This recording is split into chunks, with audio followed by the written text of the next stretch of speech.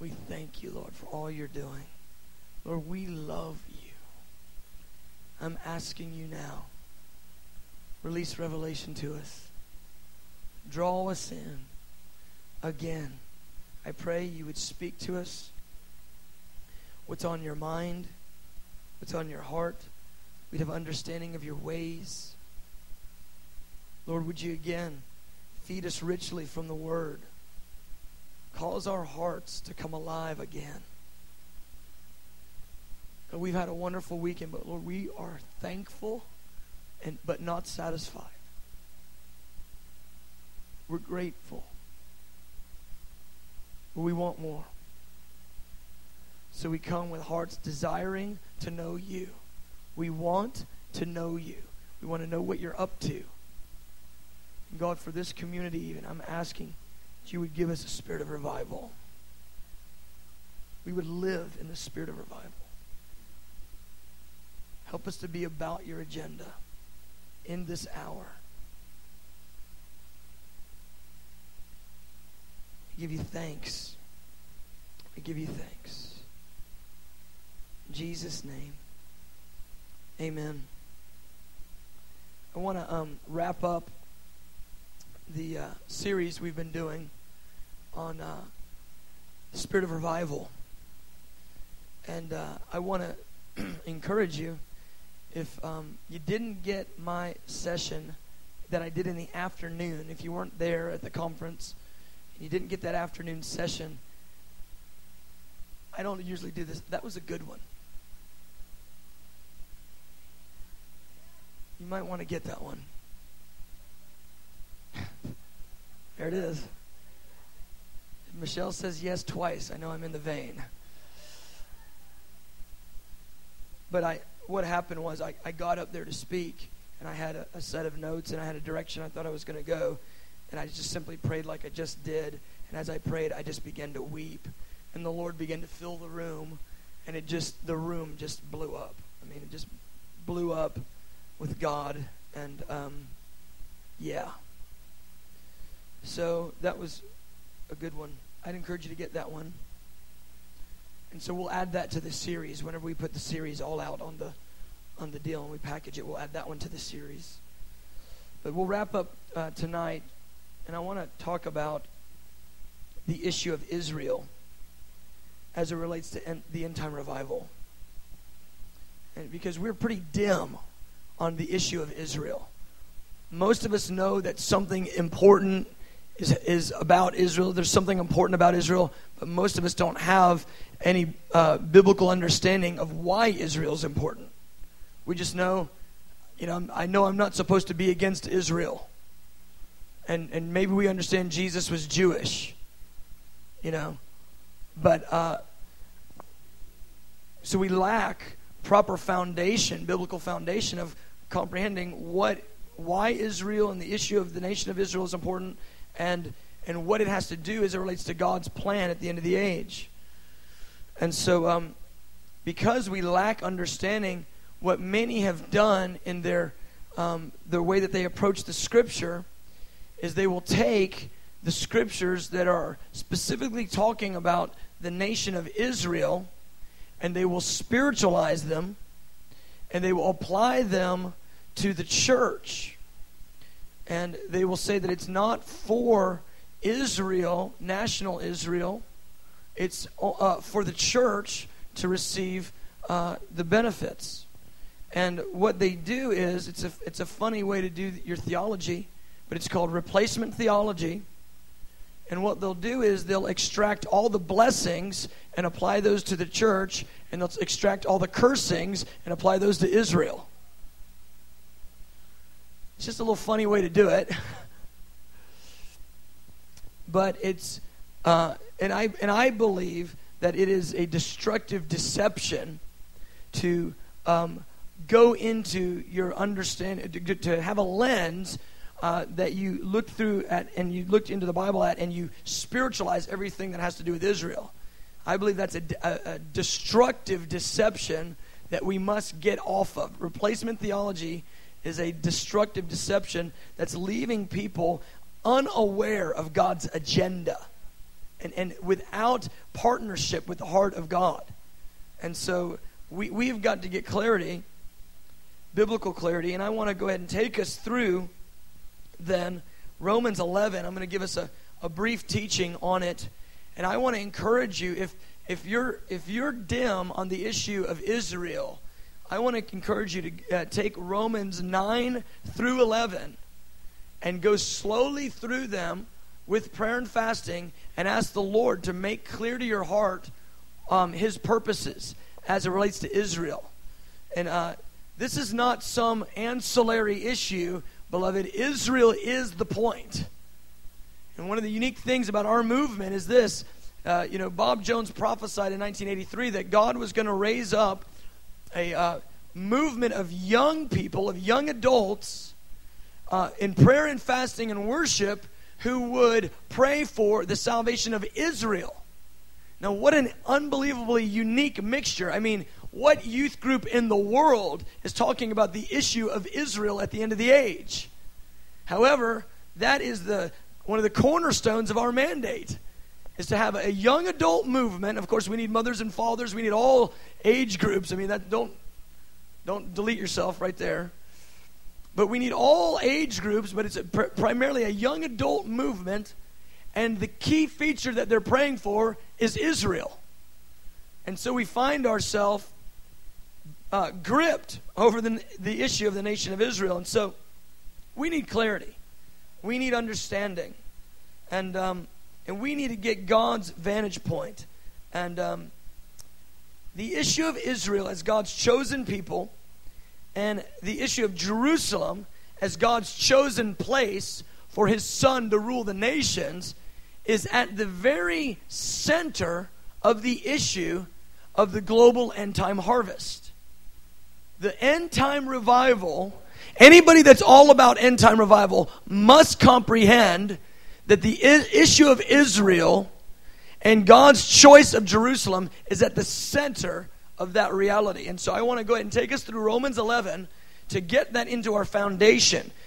We can't have an eschatology of revival without the comprehension of what feature Israel plays in that mix. All right, so let's look at a few verses, and I want to take us through this as quickly as I can and give us an introduction on the issue of Israel and the end-time revival. So Romans 11, verse 1, I say then, has God cast away His people? Certainly not. For I also am an Israelite, of the seed of Abraham, of the tribe of Benjamin. God has not cast away His people, whom He foreknew. Paul the Apostle, writing to the church in Rome, it's a predominantly Gentile church that's come to salvation through faith in Jesus. He's explaining God's choice of the nation of Israel. And look at the language. Some would say, well, see, Israel is they're no longer God's people. They refused Messiah, and they quit being God's people when they refused Messiah. But Paul, writing by the influence of the Holy Spirit in the New Testament, talks about national Israel and uses this phrase. He calls them His people, God's people. Isn't that interesting? They're unsaved, and in fact, en masse in that time, they're against God. They're the primary persecutors of the New Testament church. Yet, Paul says, by the revelation of the Holy Spirit, that Israel is still God's people. Interesting. Now, I don't want to get over into this thing where some people sort of idolize Israel and they sort of just, worship, the idea of somebody being Jewish and think, wow, you're amazing. No, if they don't know Jesus, they're not saved. If they don't have the Son, they don't have salvation. Okay, so they're not a part of the kingdom of God. And Paul describes that and explains that they're broken off because of unbelief. He explains that. So we're not supposed to be intimidated by Jewish people or bow down to Jewish people or sort of worship national Israel. That's not the mentality. Nor do we believe that if someone who's Jewish dies without receiving Jesus, that somehow they're saved. That is not true. There's sort of a weird thing that goes on in people's minds because they think of God's choice of Israel and they say, well, God said they're his people, and they say, well, maybe somehow they're going to get in on a backdoor clause. No, salvation comes through no other name but the name of Jesus. It's the only way that men can be saved. And so while they still are God's people, and he still has a plan for them and has not cast them away, they still must come to repentance and revelation of Jesus as Messiah, and they must accept Jesus as their Lord and their Savior in order to be saved, in order to be part of the kingdom. And so what Paul is saying here is this, that God still has an agenda. He has not cast them away. And even though that they rejected Jesus at his first coming, God still is looking for them to accept his offer of covenant. And so that's what he's going through in Romans 11. He's taking us to that they are not rejected, they are not cast away, even though they have rejected Messiah. It's an interesting, unique thing the Lord's doing. Scott, where are we? 54. Come on, Jesus. $5,400 we just took up.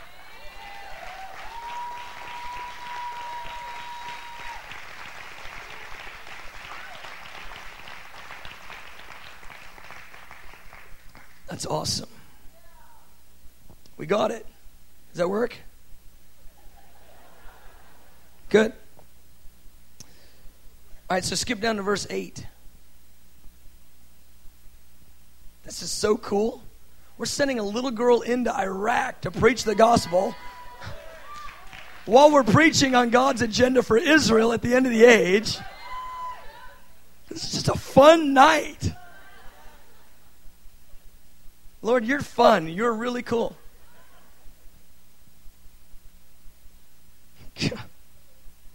Who plans this stuff? Only you. You're amazing. I've had this, just to let you know, I've had this message in my pocket for a month because I couldn't get through that last message. It took me 3 weeks. Well, God obviously knew that I was supposed to preach it tonight when we're sending the little girl into Babylon. I mean, it's just so interesting. Okay. Verse 8. Just as it is written, God has given them a spirit of stupor. Talking about Israel. God has given them a spirit of stupor, eyes that they should not see, and ears that they should not hear, even to this very day. And what I want to tell you is this, that at their initial rejection of Jesus as Messiah, the Lord, God, released blinders. He released a spirit of stupor on national Israel. The fact that they would reject Jesus put them into this situation where God has caused blindness to come to their eyes spiritually. And that's why for the last 2,000 years, the most difficult people to evangelize in the earth has been the Jews. But beloved, I don't know if you get this, but right now we're in a time where there's approximately 400,000 born-again Jews in the earth. It's likely that that number is the highest number since the time of the first century church. There's only about 18 million Jews in the planet. Only about 18 million. You think about it. I mean, we lost 6 million in the Holocaust. We lost 1 million in 70 AD. And that nation has been through the most devastating events that any nation has ever been through. And they keep coming back. What nation has ever ceased to exist for 1,900 years and then they show back up on the map with the same language, the same customs, in the same place? That's a shock. Well, why? Because it's part of God's agenda. He's brought them back into the land because he's going to bring them into revelation.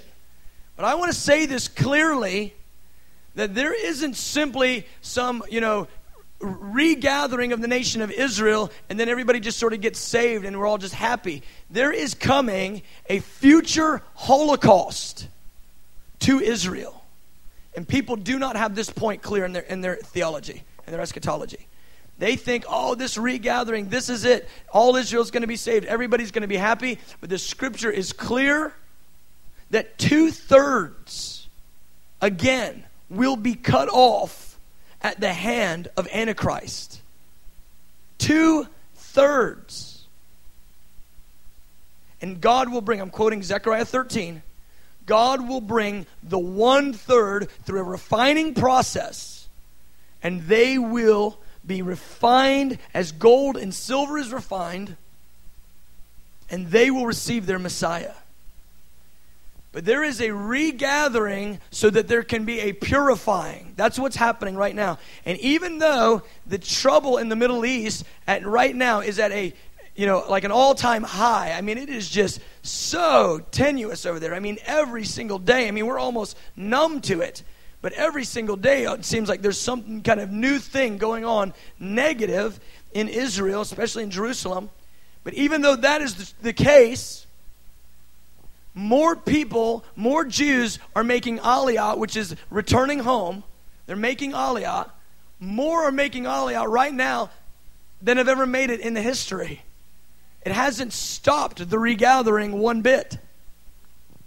Kevin, one of our staff, he feels the Lord's put it on his heart to make Aliyah, to go back. So he knows all the statistics, and it hasn't taken a dip one bit since all the trouble has happened and really heated up in the Middle East in the last, several years.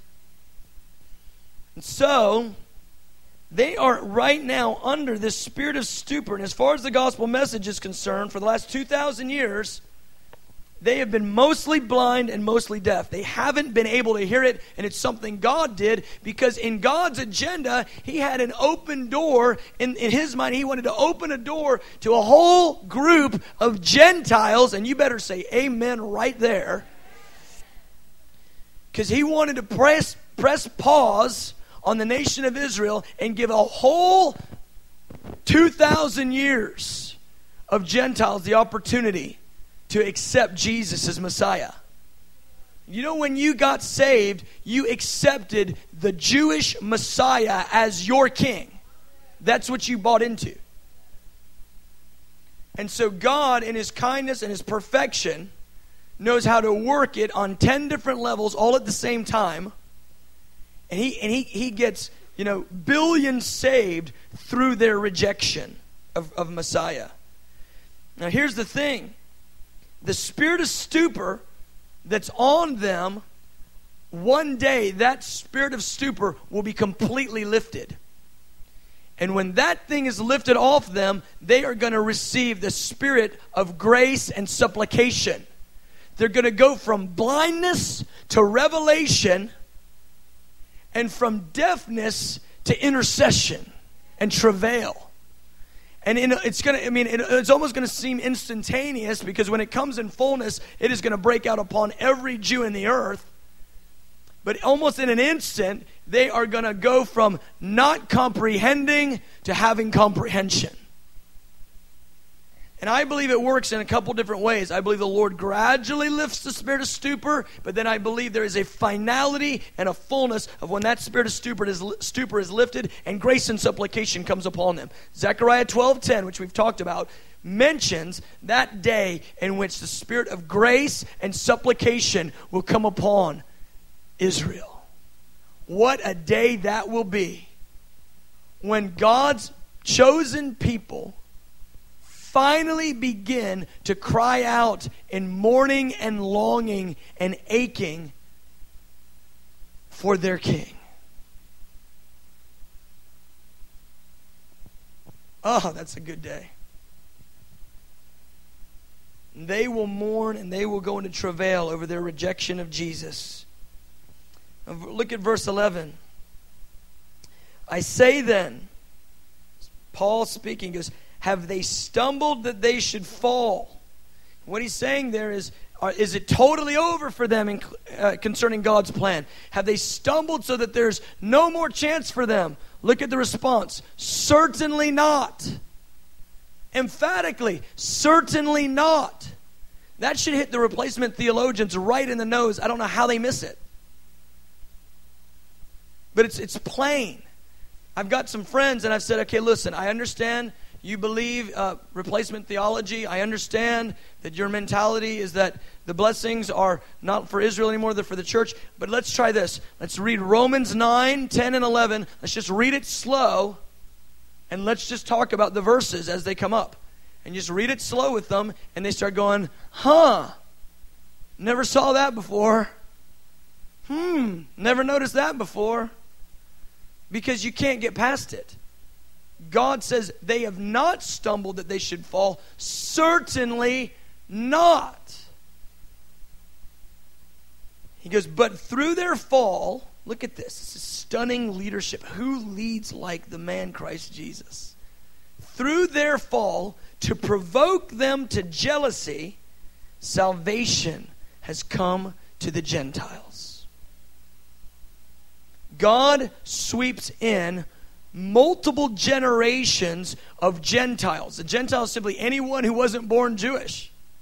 He sweeps in multiple generations to bring them into abandonment in love, that the Gentiles would fall in love with this Jewish king. He does it on purpose. Why? To release a provoking to Israel. And beloved, I want to tell you this. The bride at the end of the age is going to be a bride, the church, the Gentile church, which has Jews in it right now. The church is not a Gentile church, but the church is going to be so enamored with the man Christ Jesus at the end of the age, so in love, so abandoned, so living the value system of the kingdom, so moving in the power of the kingdom of God, so alive in love, so alive in meekness, so alive in humility. I mean, the church is going to be so beautiful. She is going to be stunning and provoking. We're not provoking very much right now, but in a minute we're going to be. We're going to be provoking. And our testimony will be that Jesus is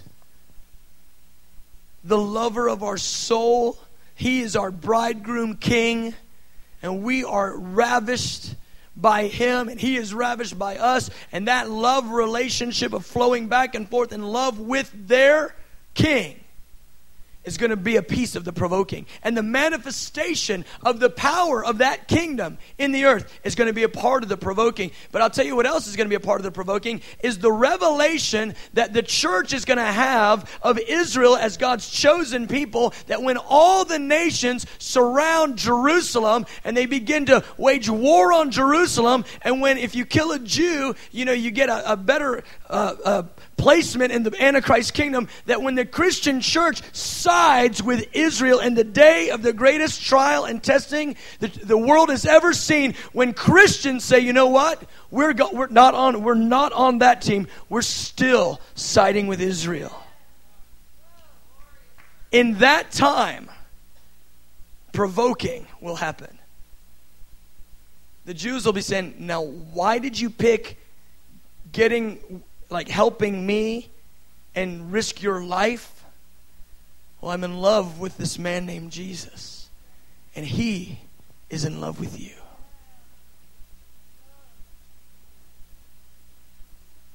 To provoke them to jealousy, salvation has come to the Gentiles. Now look at verse 12. Now, if their fall is riches for the world, and their failure riches for the Gentiles, how much more their fullness. Now consider this. Their rejection of Jesus ends up being riches for you and me. What does that then mean will happen to the Gentile nations in the age to come when Israel, the ones that were supposed to receive Messiah, when they embrace him? If their rejection is riches for the Gentiles, what will their acceptance be? Glory is what it'll be. He goes on to say in verse 15, for if their being cast away equals the reconciling of the world, what will their acceptance of Messiah be but life from the dead? There is going to be a combustion in the Spirit that's going to take place when Israel accepts their Messiah. Something is going to happen when they accept their Messiah and Jesus is on the planet. This is what we pray for night and day, that Jerusalem become a praise in the earth.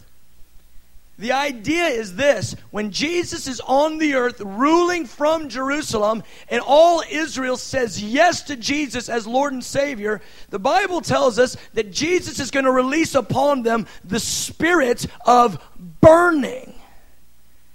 And 100% of them are going to receive, it's not just a baptism of fire, they're going to receive Holy Spirit possession. And the idea is this, and we get it from multiple verses, but the idea is this, that once they get saved and once they receive that spirit of burning, they live in righteousness in totality in the age to come. 1,000 years completely sold out and abandonment to the man Christ Jesus. They will truly be what Moses told them that God wanted to make them. They will be a royal priesthood and a holy nation. There'll be a testimony to all the nations of the earth what it looks like when God is accepted amongst the entirety of a nation. A holy nation. There's a little bit of confusion for people who go, well, when Jesus comes back, doesn't it sort of all end? And, who's left? Well, we got multiple verses that talk about the people that are left on the planet. There will be survivors that will be left on the planet after the second coming, and that group will go again and begin to repopulate the earth. And with the atmosphere completely healed, and with the earth experiencing revival and the earth healed, with sin in check and the devil bound, the population of the earth is going to explode. So, I believe 50 billion may not be out of the question, because deserts, where there are deserts right now, those are going to spring up with springs.